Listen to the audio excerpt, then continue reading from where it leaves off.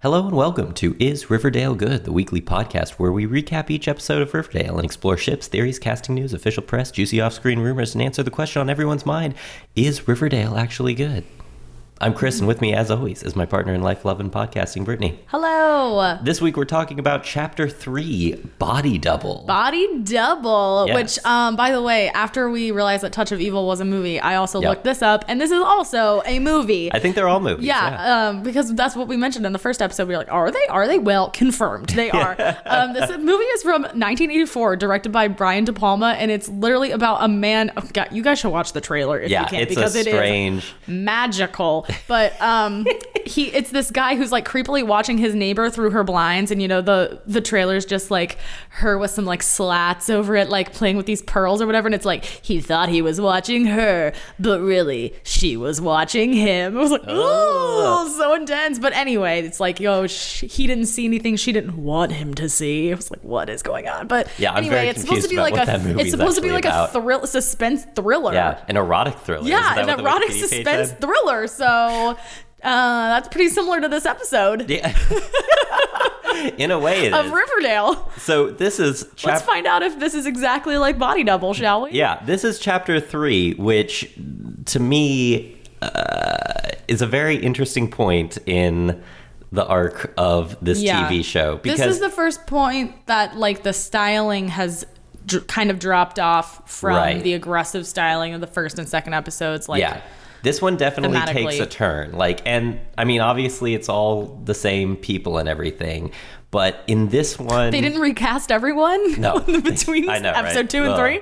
Yeah. But it feels like a different show. Like, I say that, haha. But the way certain things are presented in this show in this episode felt so different than the first two. It felt a little bit more like after school special. Yeah, very after school. Well, okay, does it feel more teen drama, less murder show? The main critique of this show, I think, is that it's trying to do two things at once. It's trying to be a teen drama, and it's trying to be this like interesting, weird, Twin Peaksy kind of thing. Yeah. And as I was watching this episode, it kind of took a hard turn in both directions. It becomes both. That's a good point. More teen drama and weirder, but very like divided episode. Yeah, exactly. So I felt that way too, because I felt like it jumped between a lot of storylines, and I wanted to see like more of it, and then when it jumped to a different story in the episode, it was like a weird emotional adjustment. Yeah. To like go from what we were seeing to something else, and then to go back to that previous scene, which like we'll get specific on that later or right now. Yeah. Let's go. So let's do it. Yeah. So at the end of last episode, Cheryl was being taken away by Weatherby and the sheriff. Yeah. And was like, I'm guilty. God. Oh, she's so dramatic. Like, oh my God. She's like, oh, attention on me. And eyes on me in the center of the ring. She says as soon as she gets to Weatherby's office, the thing that like we all knew when last week's episode ended, which is that, to clarify, I didn't mean I was guilty of killing Jason. Oh my God. But I am guilty of what happened on July 4th. Cheryl. Which was that Jason said he wanted to leave and never come back. So they staged this accident where like, oh no, he drowned in the river, and then he was going to leave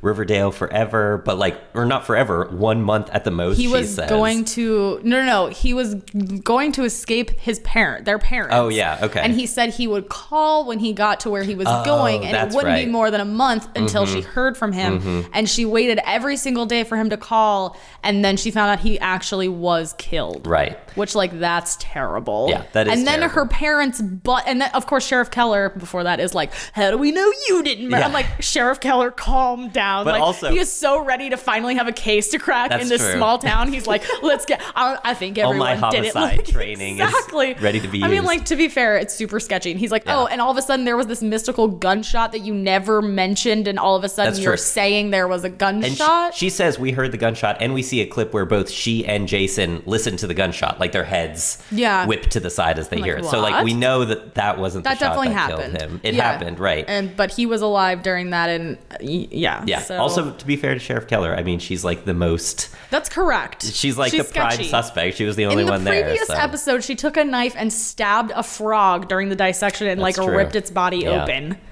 And she said, I'm fine. In fact, I'm perfect. I was like, whoa. Yeah. Calm down. But anyway, her parents storm in and they're like, how dare you say things our lawyer, about our family. Blah, blah, blah, blah. Exactly. And that gets her out of there. I love how Penelope's like, why are you talking? He's like, because she's a lawyer. Clearly, Penelope. Like, okay, Clifford Blossom. Calm down. The jokes. The most rich dad thing you've ever seen. Yeah, very true. The equivalent of like, my father will hear about this. They're like, our lawyers will hear about this. Yeah, exactly. Yeah. Where are the lawyers at? Oh, God. That's where we get the title card. They storm in, they drag her out, and they're like, we're going to talk about this when we get home. That's true. And then we get to Alice Cooper dropping the paper hot off the press. People are loving the coverage. She's so into this. The story. And Betty is like, you should stop sensationalizing this. Guilty as sin.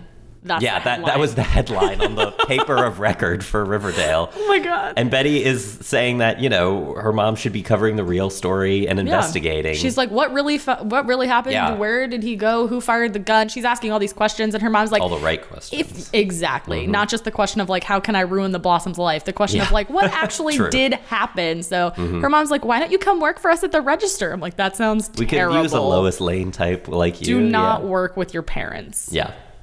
No. And she doesn't.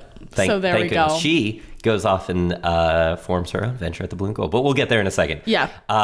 In the next scene, we're back at school. Archie confesses about the gunshot. He fesses up to Sheriff Keller and Weatherby. Oh, this is funny. And when they ask him what he was doing down there, he says, he was playing music. And then he goes, I write songs. Yeah.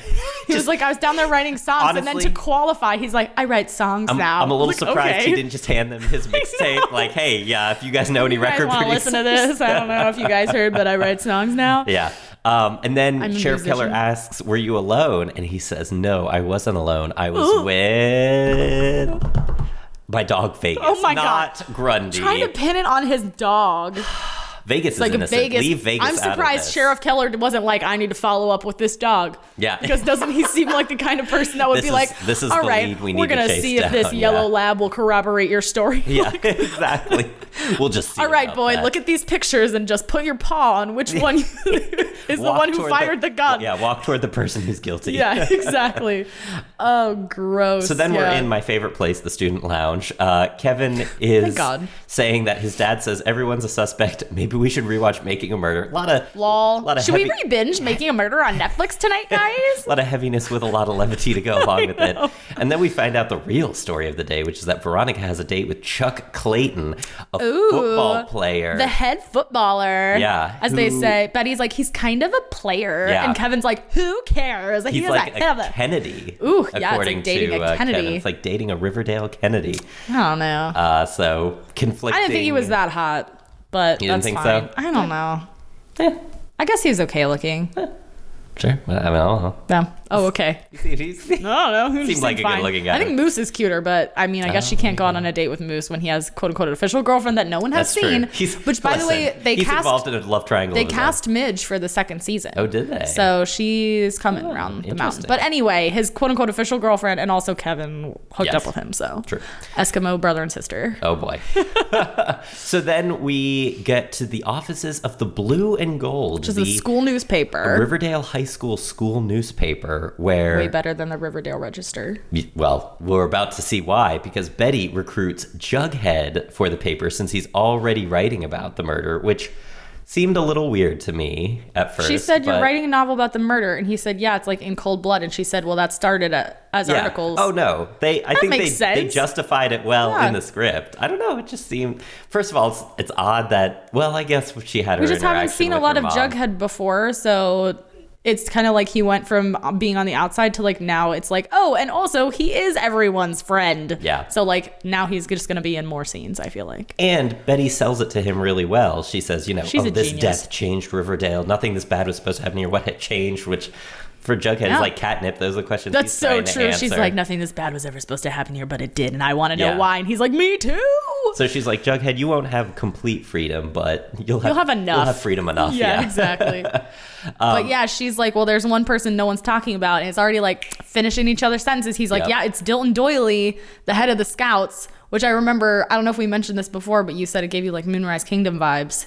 and the Scouts also I think in the first said episode. It gave you Moonrise Kingdom vibes, and I was like, that's correct. That the flat space reminded me of Grand Budapest Hotel in the first episode, and then you said Wes Anderson, also like either the way. Wes Anderson. Oh yeah, because they were so yeah. Anyway, but they're bringing those guys back in. Right. So that's Jughead's first mission, is to investigate Dilton Doily and his scouts. Let's do it. Yeah. So then we cut back to Archie's house. Fred Andrews, Dad of the Year. Dad of the Year, Fred Andrews knows that Archie lied about the road trip. And so he finally dads up and is like, you're grounded, Archie. Yeah, he's like, okay, so you heard a gunshot and you didn't go on your 4th of July road trip, and like you knew about information about an ongoing murder, like, and you didn't tell me. Yeah. So he tries to finally like be a normal person, and he's like, you can't go anywhere. Yep, that's true. You're grounded. Finally, that's all right, fair. That's fine. So then we go back to Pops. Veronica and Chuck are on their date. They're like, taking selfies. They're sitting in this truck car. right outside Pops, and he's like, I thought you would be like way more high maintenance and all this stuff. And he seems really sweet, and he's like, they're hitting it off. Yeah, he's like, so what do you miss about home? And she's like, it's really hard being the new girl. And he's like, oh, try being the new kid whose dad is also the teacher and the coach and all this stuff. And I was like, oh, cry me a river, okay, but anyway, and seems like it's going well. He's like, I like this. I like Veronica Lodge's comebacks, because he's like, I think I'm gonna have my hands full with you, and she's like, I'm betting you can handle it. I was like, oh yeah, God. Oh yeah. But what a queen. Then right after that, we go back to the school, and Veronica's like, I had a good time. And then she's like, whatever. He's not very smart. Yeah. They were having such a good time. And you're like, oh, like, all right, I see this relationship developing. Right. And then, no. She's like, nah, whatever. He must have been a bad kisser. That's probably what that means, so, yeah. right? She was putting her best foot forward on the date, and then she's like, nah. It's really funny. So she's telling her friends, I'm not super impressed, when this girl walks by her and says, how was the sticky maple last night? I hate everything. To which Veronica's like, what? And there's this dramatic shot where this is way funny. low, and she whips her phone over. It's like, and looks at it, and it's this picture of them. It's an Instagram. It's the picture that he took of them last night. Yeah, the selfie they took in the truck together with like maple syrup dribbled on it. But it looks like it's very fake. Yes. Like it looks like someone smeared mud on the phone. Yeah. It doesn't look like it's screen. On the actual picture. But anyway, it's a quick flash, and both of us, from like, I don't know, being people that have seen photos before, we're both like, what is that? Yeah. But also, like, what is it symbolically? So we quickly learn, because someone... And Kevin goes, it's a Riverdale thing. And then Veronica says it's a slut-shaming thing, to like put to bed any questions we have about it. Just in case you guys were wondering. It's a slut-shaming This thing, episode's gonna be about slut-shaming. Yeah. So that's what it is about. Right. And then, this is where it gets kind of strange to me, because then Veronica, who always uses these kind of like sharp referential phrases, which is one of the things that like some people don't like. She says, I will cut the brakes on his souped up phallic symbol. I don't follow the rules. I make and or break them. Yeah, I make them and break them if necessary. Yeah. And so she starts planning this revenge, and she goes, you better be, Betty, if you want to help out. My favorite thing. You better be willing to go full dark, no stars. Yeah, which is the most like amazing thing I've ever heard. Yeah, I like that, but full dark, no stars. When she says things like cutting the brakes on his souped up phallic symbol, it was a lot. It was a lot all at once. They poured a lot into there. They didn't want her to be like, oh no, I'm upset, like I'm embarrassed. So they went like full ham the other way, which I would rather. Right. And it's one of these things where it's like, I get it and I get why they did it. It just doesn't seem very realistic. Like her reaction doesn't seem realistic, or like the whole situation doesn't seem realistic. It just seems too like perfect, But I don't feel like anyone really talks like that. Right. And that was the shtick with Dawson's Creek also, because people were like, teenagers don't talk like this. God. But that was like the point of the show, because everyone talked like that. Mm-hmm. So, but this is like a little weird, because that's not like the MO of this show. Yeah, so she wasn't super like that in the first couple episodes. Some of the stuff is like a little much for me. Yeah, honestly. But anyway, we're gonna go full dark, no stars. And guess who? Immediately she drags Betty. Poor Betty is like, okay, let's go talk to the principal, and she's like, no, we're gonna do this my way. I'm like, respect. Yeah. She literally drags Betty, dragging her by the hand into the men's locker room, and all the guys are like, whatever. Men in there, including they bump into Archie, fully naked Archie, and Archie's like, oh, I almost dropped my towel, and he's like, whoa, and she's like, Archie, get out of my way, and he's like, Veronica, what are you doing here? here. Poor Betty has like one hand up covering her eyes. Like, oh, Betty, like, what have you gotten yourself into? No, she's in her little sweater. And then they run up to Chuck and she's like, hey, this is disgusting. You're going to take this down right now. Chuck is a totally different guy than the guy in the truck. Yeah, oh my God. Like, he's the biggest dick. It's a badge of honor. Like, and he looks at Betty and is like, if you want to ride the Chuck wagon, don't like, even say what? It. Yeah, she's like, Chuck, you're a jerk. Yeah. like, oh, Betty. She really went for it there by saying he's a jerk. And then he's like, hey, baby steps. I get it. She, like, Lily did a great job in this scene because she literally, I thought she threw up in her mouth. Like, I swear. Like, if you look at Betty's face after he says that to her, she literally is like, like, and that is how I felt the whole time. And then he says the line that made me want to throw up, which is, blah, blah, blah, may have worked on the betas you dated in New York. Oh, he literally said that, the betas, but you're in bulldog territory now. And then all the guys start barking like, ew, I know. And I was like, what is this mob mentality? I was like, how does everyone think this is hilarious? Like, this girl comes in and she's like, what is this photo? This is gross. Take it down. And he's like, hey, you're high maintenance. And like, all these betas you dated, like, don't understand. It's not like your virgin territory and like all this stuff, which like also doesn't make sense because all she did was make out. Like, is that the new sex now? Like, what are you saying? Like, exactly. What? And all the guys are like, and are like getting around them in their space. Also, like, I guess they told Archie to hit the shower, and that's why he wasn't there to like back them up because he like ran away in the other direction. That's a good point. But I'm like, he didn't have his pants on. Like, right. I'm like, this is like why ridiculous. Isn't he defending them? I don't know. His best friend and the girl he, made out with in a closet once. Like, you would think he'd be there to be like, wait, what's going on? Y'all seem really sort of upset. Thing he did with Reggie when Reggie rushed Jughead in the student line, and it's true. So we've got or not one like Moose is in there. Not one person is like, this guy's kind of a dick. Like, not one person is like, are you guys okay? Like, that's not cool. It's very weird. And I just feel like there's a lot of parts of this that like don't add up. I mean, I guess. I mean, this is like a real thing that happens all the time. Oh, yeah. And like people don't, it's like wishful thinking. I'm like, why didn't somebody say that wasn't okay? Right. But like these are like supposed to be 16-year-old boys. Like, do you think someone's going to stand up to someone and say, oh, that's not cool? Yeah. How dare you I don't know. Have a sexual experience with this girl and brag about it. Like, that's not cool. It would have been interesting to see if they did it a little more subtle and not this over the top, literally barking like dogs in the room, but I don't know. Anyway. I know, it just personifies like how aggressive it is. I mean, it's a hard life out there. It's almost like a caricature of it, which isn't like a bad way to portray it, but I don't know. Anyway, moving on. Anyway. In the next scene. Then we get the only boy that we don't hate right now, Jughead. Yes. And he's following up. He's found Dilton and his scouts, Dilton Doily. They're like doing drills. Dilton is really an aggressive kind of drill sergeant.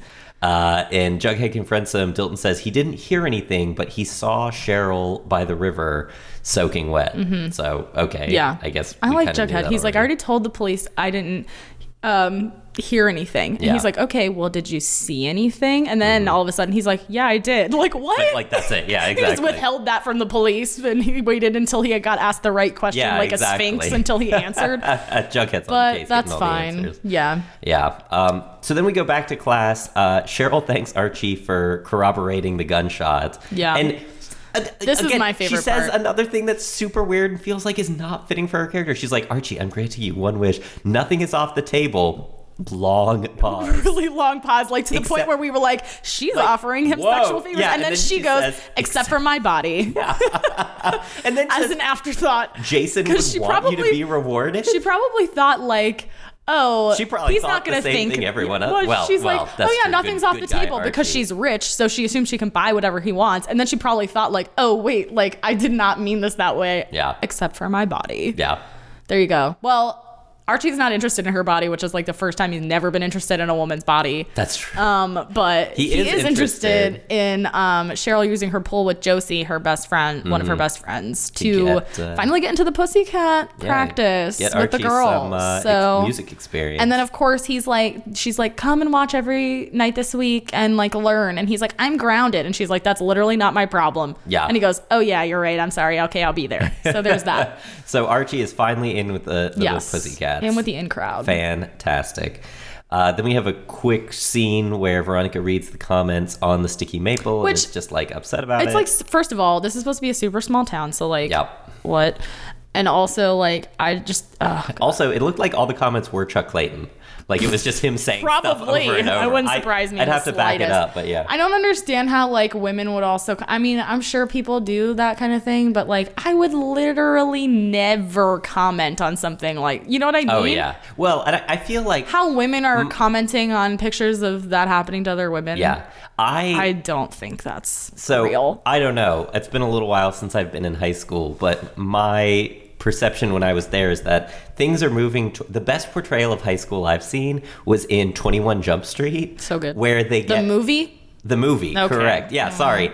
And not because, you know, I was like, obviously, oh yes, the series that's a ridiculous with Johnny Depp. Comedy. Yeah. What is a good portrayal of it is that they get there and they find that the majority of the students are very like accepting and liberal and stuff, and they were like ready to like... They were like, yo, recycle, man. Yeah, exactly. And they were ready, like, you know, to fit in with how it was back when they were in high school. Be really tough, and everyone's like, what are you doing? And, you know, everyone here drives a Prius. Calm down. Yeah, exactly. Your toxic masculinity is like really bumming me out. Exactly, and they talk about that sort of stuff. And, you know, yeah, that's a good point. I do love that about that movie. Right, and so I think it's funny for me because I'm like, no, it's not like that anymore. There would be... Yeah, I don't know. Well, we don't know what it's like, Chris. That's true. We don't know what it's like. On the same token, do the writers of the show really know what it's like? Because that's another thing I don't like about teen shows is when you get the feeling that someone older is like, this is what the teens are doing. And then they like put it in the show. Yeah.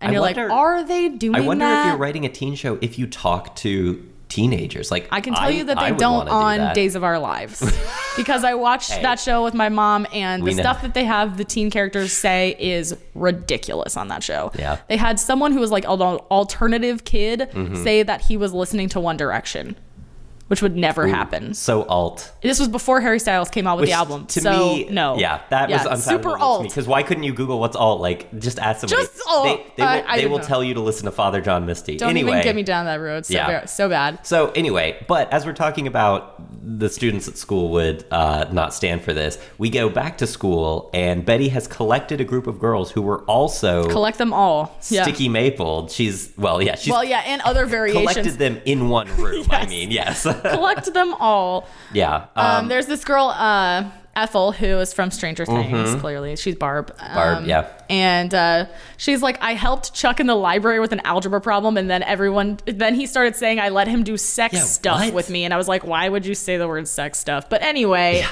that was weird. Whatever. And Veronica and Betty are like, this is crazy. We're gonna like get a plan, and Cheryl pops in and is like, what's up, sluts? Like, it's River Vixen practice, and Veronica's like, excuse me, don't call any of these like beautiful, intelligent, smart, strong women slut one more time. Get out. Yeah. And then, I was like, why did they put that in there? And then I was like, oh, we need some sort of standard bearer of like the status quo that I guess we're fighting against now. Yeah, but it's hard because people do have a reaction to slut, but there's been like, people are trying to reclaim slut. There's like slut walks now. So it's like, it's like it's a very touchy thing, something like that. I mean, I don't like it, but if it makes someone feel empowered to reclaim then okay. Yeah. That's fine. Doesn't make me feel empowered, but if it makes you feel empowered, that's what it's all about. Yeah, fair enough. So you do you, I'ma do me. Just don't call me a slut. Yep. Thank there you go. Period. End of story. So we find out that the story here is 5 guys on the team are doing this like falsely claiming sexual activity. And they have like a ledger. Like they have a book. Yeah, they have a playbook. Sorry, I skipped ahead, but that's okay. Yeah. But I mean, I just find that ridiculous. Yeah. Anyway, we'll get to it. All you skipped was the fact that Cheryl, when she hears about this, was like, "Yeah, well, my brother's dead. We all have our crosses to bear." Like Cheryl, she's like, "We all have our problems." Way to make it about you. I also love how when Ethel was talking about like how that happened to her in the library, Cheryl, her entrance line as she pops in at the end of that, she goes, "Yes, we've all heard your tragic origin story." Oh yeah. Oh my God. What? And this is where she calls her Frida Shallow. Oh my God, Frida Shallow. That one cracked me up a little bit. I mean, to be fair, those are good lines. Yeah. So anyway, whatever. Veronica takes command of the situation. She puts Cheryl in her place, and then she says, "I'm going scorched earth on these privileged, despicable miscreants." I'm ready. Which I'm ready. I like that she's doing that, but also again, I'm a little like she could have just said scorched earth. Right. She didn't have to say the rest. Exactly. Yeah. Privileged, despicable miscreants. Too much. First of all, no one in high Poor school Camila, has ever said the word miscreant. I know. Cammy is having to be like right, and I also with feel all like her lines. they keep throwing privilege in there, which is a good thing. We should all be aware of. Yes, they do mention these guys are on the football team. They're the golden boys. It's right. Which they that are is privileged. But the way they throw it in there just makes it seem like we're being hip. We're with the times. We're talking That's about a good privilege point. Let's on a talk CW about privilege. show. I'm just like, because I'm like, we should be talking about privilege. But when you do it like this, it makes it seem very after school specially, which is what you don't want it to feel inauthentic and turn people off to a conversation that you should actually be having. Right. But if you have conversations like this in this campy way, it makes people not take you seriously. Right. Exactly. Yeah. It reminds me a little bit of and I don't remember the show very well, but did Secret Life of the American Teenager? Oh my God. They had I only watched a few of those. Yeah, but I seem to recall it as a show where after it they were like, if someone's struggling with this, call this helpline or whatever, And I was like, ooh, don't become that show. Talk about these things, but yeah.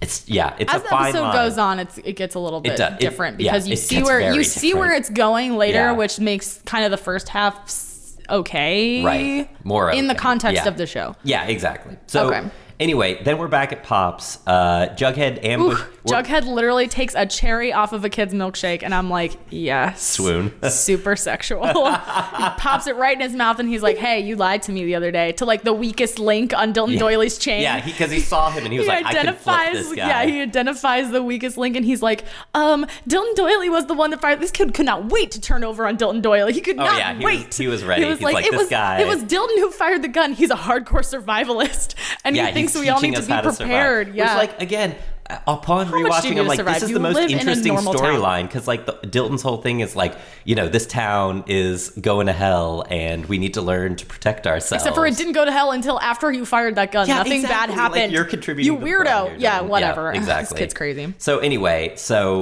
that happens. We find that out. Yeah. Then we're at Josie and the Pussycats practice. We're back on the Archie pursuing his music story. Oh yeah, Archie snuck out of his house. Yep, and shows up to practice. And again, this is another good conversation about. Yeah, this is a great conversation, and this was better handled in this scene than the other thing was in this other scene.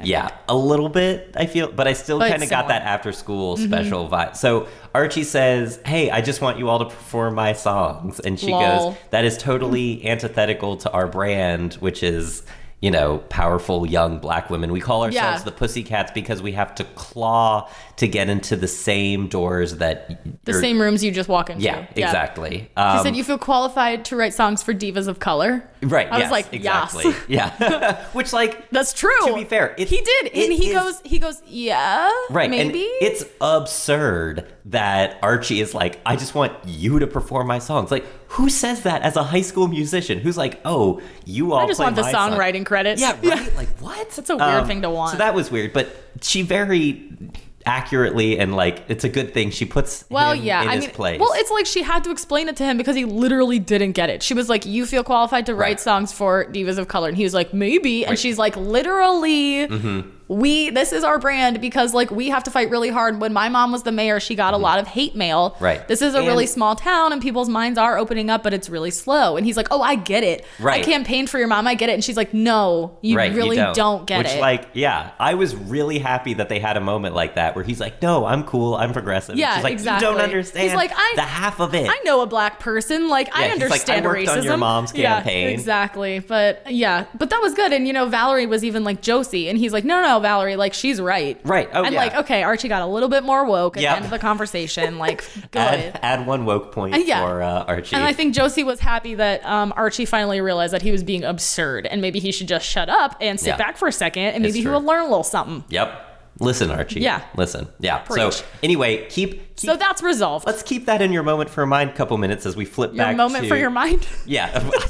I don't know. I listen back to this podcast. I'm like, what am I saying? Keep that in your mind for a moment. Keep that moment in your mind. Oh, yes. As we flip back to the slut shaming storyline. Meanwhile, on the other side of the coin. So Stranger Things has flipped a football player. It's somebody's brother? Yeah, Valerie's brother from the Pussycats. Yes, Valerie's brother who says... He used to be on the football team. He's like, but I quit when I saw the book. Yeah, I didn't like what was going on Now he's there. trying to be that nice guy that's trying to get laid based on the fact that he's not like other guys. I mean, no, he's being nice, but I'm really digging. Just being a good guy. He was being nice. Exactly. But it also, like, I've watched this episode like 5 times. Upon like further rewatch, I'm like, okay. Oh, really? Brag a little bit more. Like, fair, I don't know. Fair. I'm like, you were a decent person. Congratulations. Yeah. Here's your conciliatory, like... Interesting. Okay. Anyway, so he lets them know that the playbook exists and lets them know where to find it. So then everyone instantly gets on their black outfits. Everyone has a very stylish stealth outfit. Yes. Like, I think Betty has, like, a sequin sweater on. Who even knows what they're doing? Anyway. I'd like to know how they got keys to the school, but that's fine. Also a good Probably question. Betty Cooper has them. I mean, that's true. So they sneak in, and then Cheryl hears about this through the grapevine and also participates. She pops up in thigh-high boots. One of my favorite lines, a B&E with B&V. Fantastic. And yeah, she's got the boots that Kevin comments on. And they find the book, they open it up, and they have this moment where it's like, whoa, it's worse real than we and thought. Really intense. And, they write new girl next to Veronica, and they write big girl next to Ethel's name. And Polly's name is in it because Jason was on the football team. Polly's name next to Jason. And Cheryl kind of has this moment where she realizes that her brother may have been a little shitty. Kind of a jerk, yeah. Yeah, well, I know. And Betty's like, Veronica's like, oh, Polly's name's in here, and Betty just like walks away, and Cheryl's like, no, like it's probably a mistake, and she's like, it's right in front of your face. Yeah. So your brother hurt my sister. Yeah, and Betty is really adamant about it, and then says, they abuse us, and then they shame us into silence, and Cheryl she's ready to go. She's full dark, no stars. And she says that, if you want to go full dark, yeah, no stars, she's like, I got a plan, and we're like, oh man, what's gonna happen? Yeah, exactly. So it's like, whoo, okay.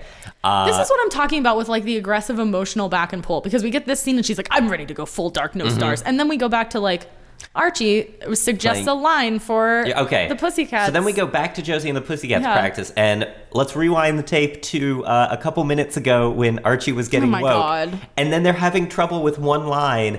Archie makes a suggestion, paintings on her skin. It saves the day. Yeah. Like, they're like, oh, that's amazing. What else you got? And it's I like Chris wrote a note that said Archie is a powerful black woman. Right. In all caps. We went like, you literally cannot speak to our experience. to like, oh, that was a good line. Like, yeah, what else you got? Which, I mean, that's fair. To be fair, like, they met in the middle. Like, Archie realized that he can't fully speak and like write songs for them, but also like they accepted a good suggestion. Yes, but at the same time, thing. It was like, we were moving so much in the right direction with them being like, listen, man, you got put in your place. You know what? You're right. It's like they can't help but make Archie like, what a great kid. Right. Just kidding. He is still like the savior of the moment. You're right.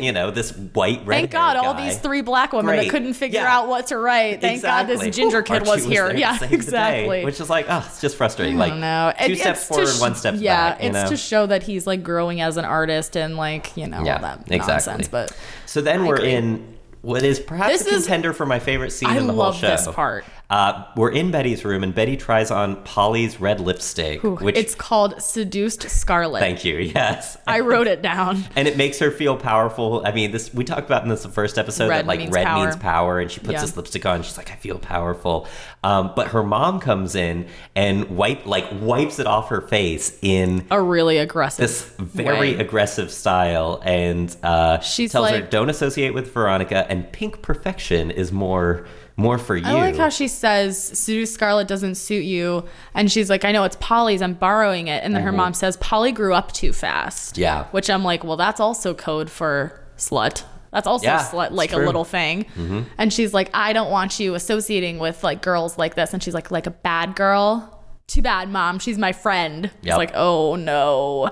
Yeah, and then she like wipes that lipstick off real aggressive. But then cut to the next scene where Betty is trying even harder to be a bad girl. We're in Pops, and Betty This is also my favorite. I love this whole sequence. Yeah, Betty strolls in with her shirt tied at her waist. Yes, queen. Amazing. She's like slow-mo status of just like wafting down towards poor, Chuck. Unsuspecting Dick Chuck sitting at the booth like a terrible human. Yep. And she's like, hi, can I sit? And she's like wiping her pinky like on the booth, like being all cute and seductive. And he's like, oh yeah, because this guy's literally an idiot. Yep. And she literally goes up to him and says, I want to be a bad girl. And he says, like your sister Polly, which sort of like triggers her. She has like some flashbacks. We get like there. It's some audio stuff that they do in the episode that's really good, where like, you know, it's got this sultry music playing, and she sits down, and as soon as he says, oh, like Polly, you know, like she was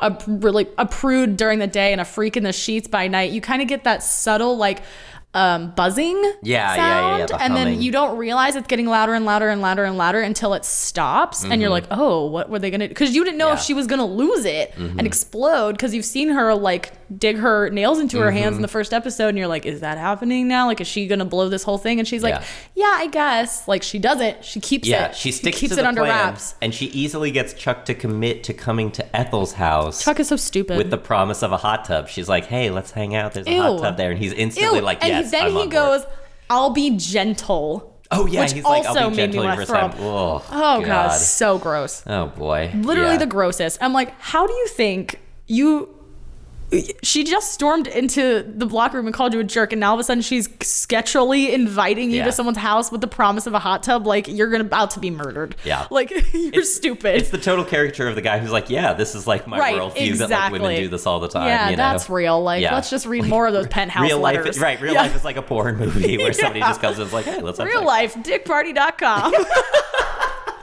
That's from Aziz stand-up, if anyone has not seen that. Shout out there, exactly.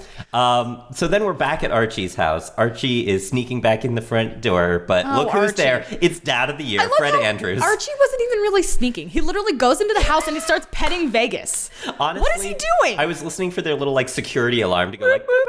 yeah. Like, damn, I didn't set it after I left. Yeah, so he's like, Dad, I was just helping Josie and the Pussycats. He's like, don't worry, Dad. They're going to sing my song, and I want to go to the event. But after that, you can just grab me for however you want. Also, I want an exemption from the rules again. But then he says, Dad, you would have let me go to a football game. If I mean, that's true. He's like, it's football you understand and you respect. And I was like, that's correct. That's true. Which, like, come on, Fred, have a little more of an open mind. Also, I would have been no, if you were grounded, like, you would not be going to a football game. Because you're not Fred Andrews. That's why you have that. This is true. Anyway, then we get... Let's get to the good stuff. Then we get into the good stuff. Get to Ethel's house. Perhaps one of the best scenes. Here go Chuck up to the door like, I'm about to have the best night of my life. By knock, best, knock, knock. I mean strangest, and definitely in my memory the most. But we're at Ethel's house.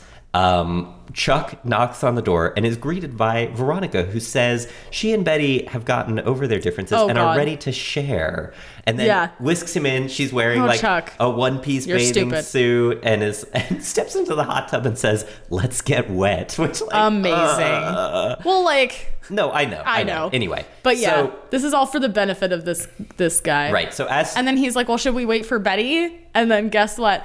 Look who we see. Whatever that song is that I'm obsessed with. Yep. I literally wrote, guess who it is? Red-lipped, bra-wearing, black wig, dark Betty. Yep, Betty literally pops out. She's got this like amazing like bralette thing on, and like a mini skirt, and this like bob black wig, and like this red lipstick. Like straight up. She literally looks flawless. Halloween store black wig. She looks amazing. And Veronica's eyes are like, what is happening? Which to me was like, I interpreted that at first as like, whoa, this is a departure. But then it was also like a little sexual. Right. The internet has taken this to mean like, oh my, I want some of that. Here come my girl. Yeah, exactly. That's my girl. That's my girl.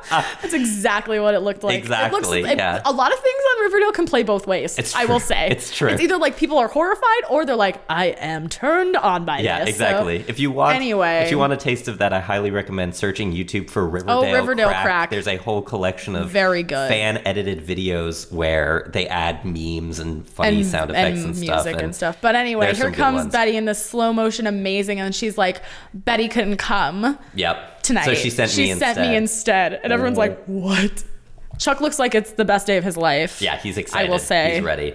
Which is a mistake on his part. So that act ends, and then we get to the second strangest scene. This is what I was actually talking about, like the abrupt changes. Yes, exactly. So we're at the first annual Taste of Riverdale. Which is rude, because literally I did not want the previous scene to end at all. I was like, okay, true. I'm here for it. I'm ready to see 45 minutes of exactly what happens next with no breaks. And then all of a sudden, it's like Fred goes to the event that he grounded Archie from going to. Yeah, so this is... Why did you do that, Fred? This is the event where Josie and the Pussycats are performing, and all, like, the parents are there. I guess, like, everybody's there, obviously, except for Betty, Veronica, and Chuck.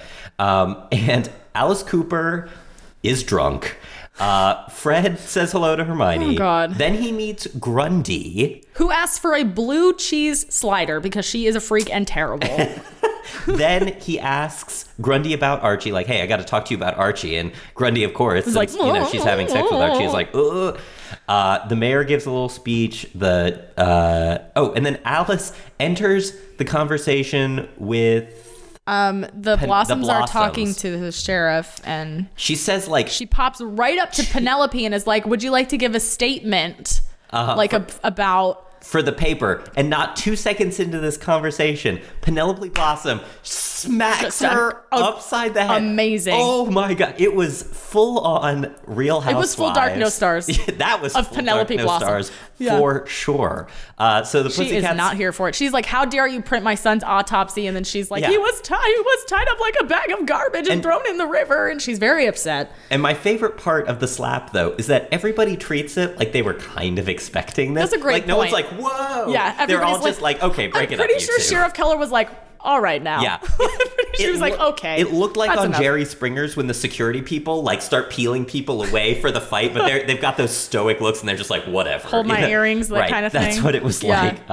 So anyway, the Pussycats start playing to distract from that. Archie keeps a low profile in the back with Jughead. He snuck in with Jughead to listen to his song because he's a terrible son, but also he's 15, so exactly. Of course he did. Yeah, he doesn't know any better.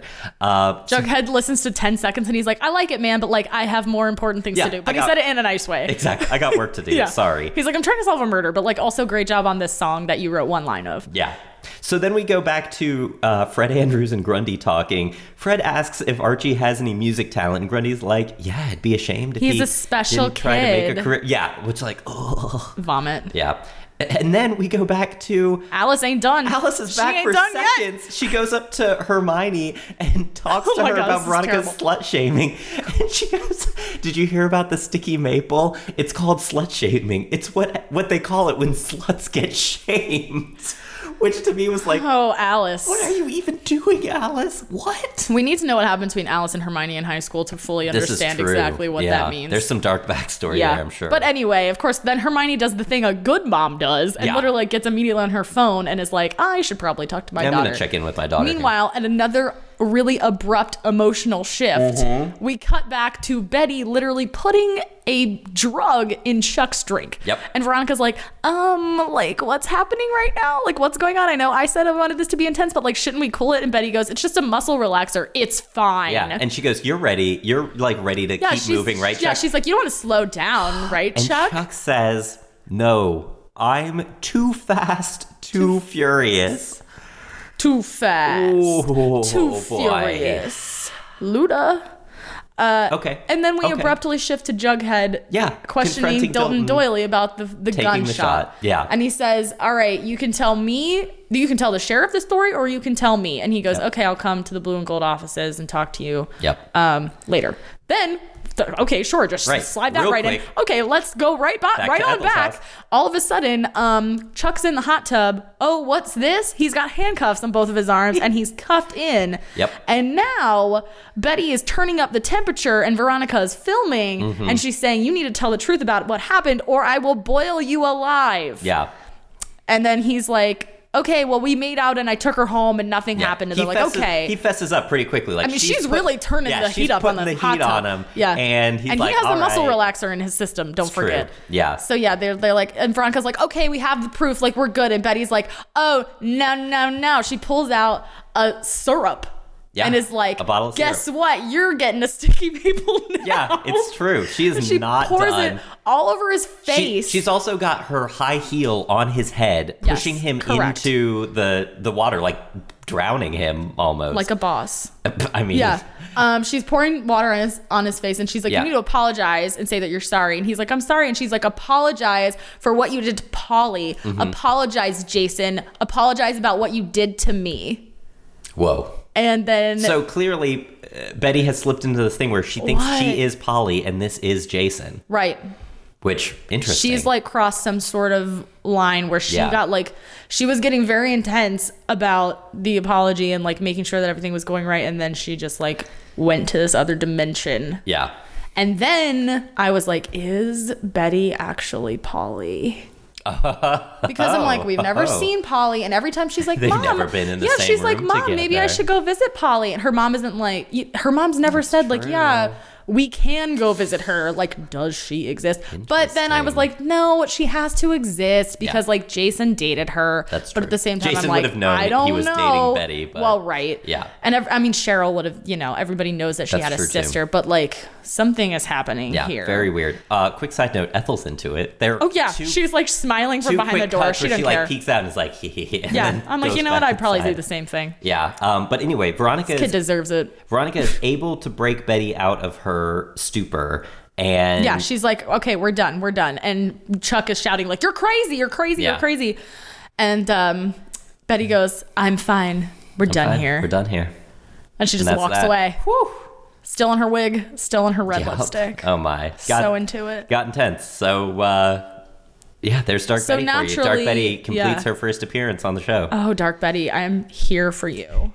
I will say, everyone's here for Dark Betty. I'm hoping to see more Dark Betty in season 2. This is what I said after, something had to snap. Everyone's like, you're so perfect. Take this Adderall. Like, be nice. Like, blah, blah, blah. It's like, no, you cannot sustain that personality. Yeah. But this is also like, she went very far in the other direction. This is such a crazy thing to do with the story, but I think it is a little reminiscent of Twin Peaks. I mean, this seems kind of like Twin Peaks-y. See, I only watched the first episode of Twin Peaks. Yeah, I haven't seen enough Twin Peaks to really talk about it intelligently, but it is this sort of out of left field thing where you're like, what?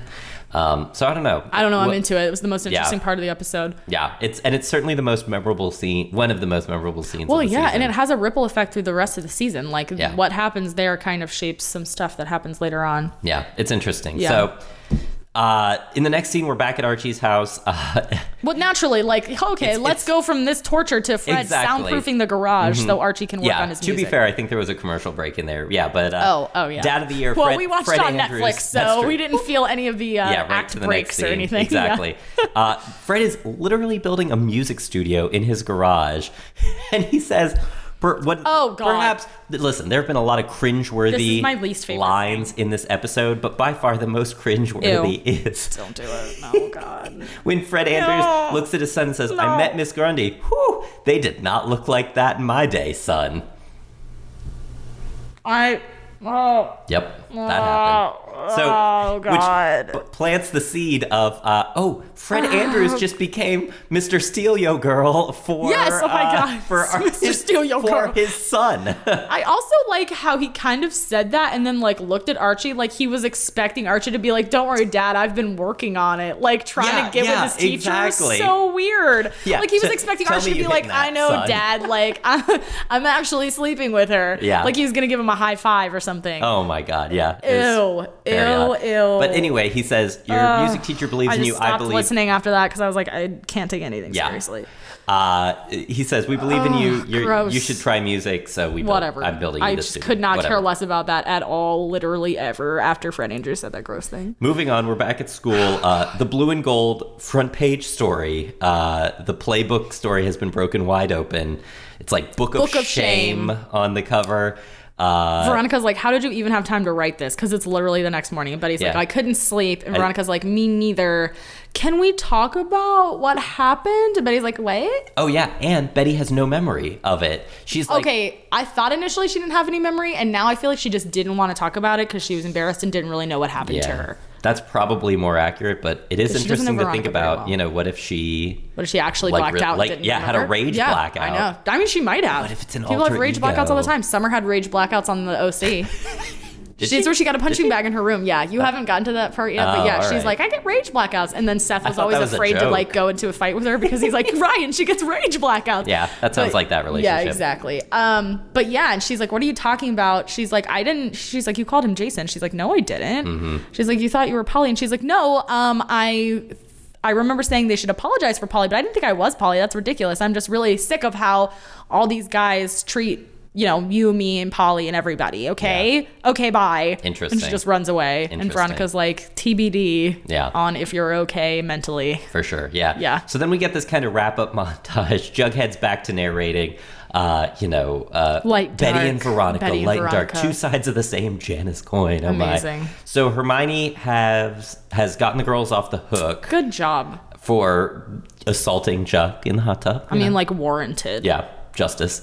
Chuck gets kicked out of school, which and the rest of those other 5 football guys are also all 5 suspended. guys get kicked out of school. Yeah.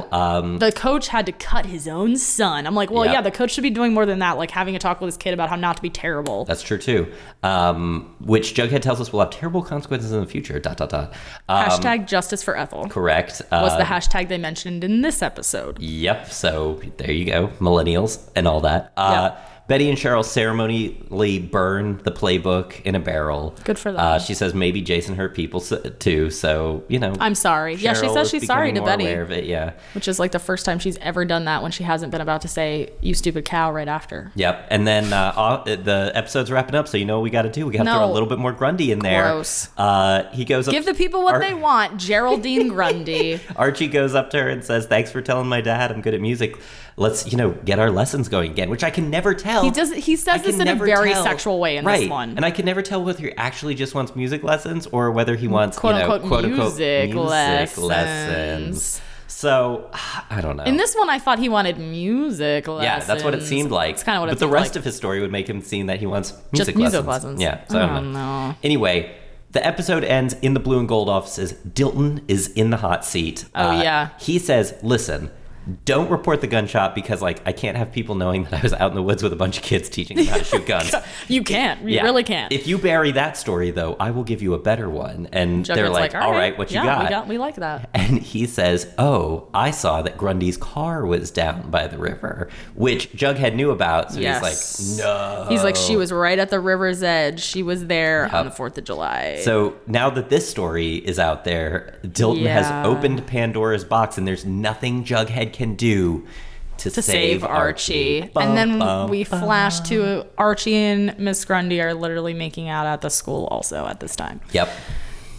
So, but then it ends. End credits. But also, it's like then the stakes are still not high because I don't want him to be with Miss Grundy. I want it to come out that they're together so they can break up. So it's like it's not like Ezra and Arya where you're like, oh no one find out so they can stay together because they're so perfect for each other. You're like, no, get this woman away from him. Yeah. Maybe they figured that out and that's why they put it in this episode. Maybe people are like, now I have to keep watching so I can see her go to jail. Yeah, we got to bring this to a close here, this Grundy storyline. I'm so over her. So much to unpack in this episode. The first time I watched this episode, I was like, I didn't like it as much as the first two. The more I watch this episode, the more I like it better than the first time I watched it. I agree just because I thought that the slut-shaming stuff was very heavy-handed. Very on the nose. Yeah, the first time. Very and it kind of left a bad taste in my mouth. After school special. But it's not exactly the type of show that's going to do an episode like this in a really intense, dramatic way. Because it's part of the plot. It's not the whole, if that makes sense. This isn't 13 Reasons Why. That's the whole show is about that. Yeah. This is just, they had to cram it into one episode to make Betty have a psychotic break. So you see that something weird is going on with her. That kind of felt like the whole driving force behind the whole story was to find a way to make Betty break out of her shell and to have Betty and Veronica be, as they say in the end, forged as best friends. Yeah, forever. That's true. They've got a terrible secret. Yeah. This episode was strange. I'm not sure what they were trying to do with this episode. Right.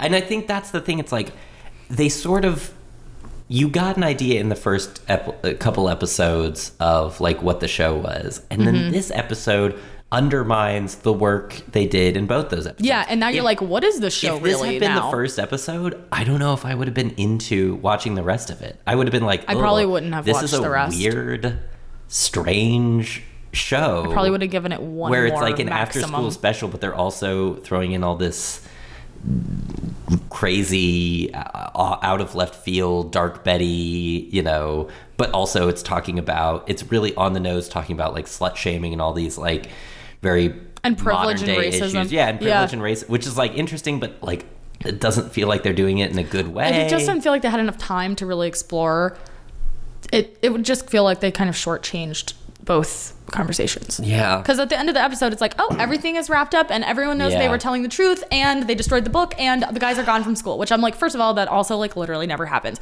Usually the girls are like thrown out of these small towns and have to move. It's not that easy. It would have been interesting to see if these storylines were like a 2 or 3 episode arc.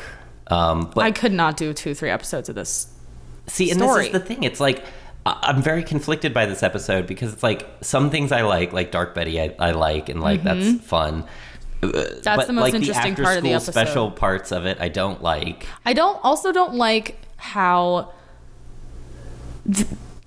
I mean, this happens a lot where people use like rape as a plot device. Yeah. Where it's like, oh, she like really came into her own because this really terrible thing happened to her. I'm like, do we have to be like assaulted or like put down as women to become this next person, go to the next level of the character? Like, if the true motivation behind the story was to have Betty and Veronica be best friends and have Betty like tap into this weird darkness, did it have to be something so on the nose as slut shaming, like, oh, that's the only possible thing that could happen to make your personality like this? Right. It's like kind of like Girl with the Dragon Tattoo, where they're like, oh, it's only because she was raped that she became like this, which kind of gets it's like a problem with the narrative sometimes when it's like, oh, otherwise like her life would be fine. Like essentially she was quote unquote ruined by this previous experience,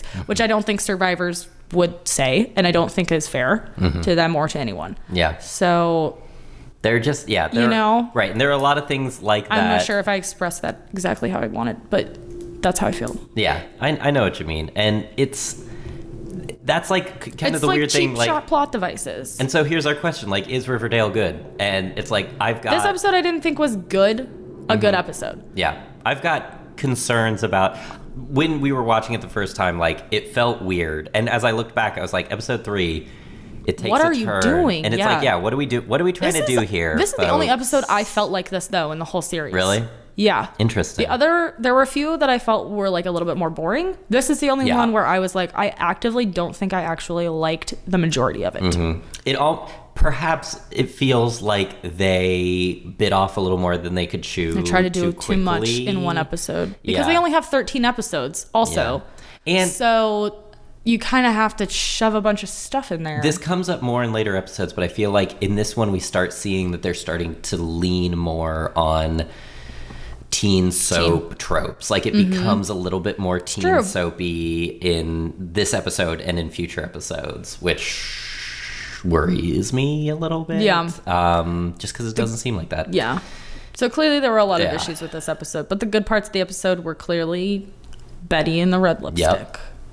Yes. That's pretty much it. We want more of that. I love that. And maybe Josie and the Pussycats.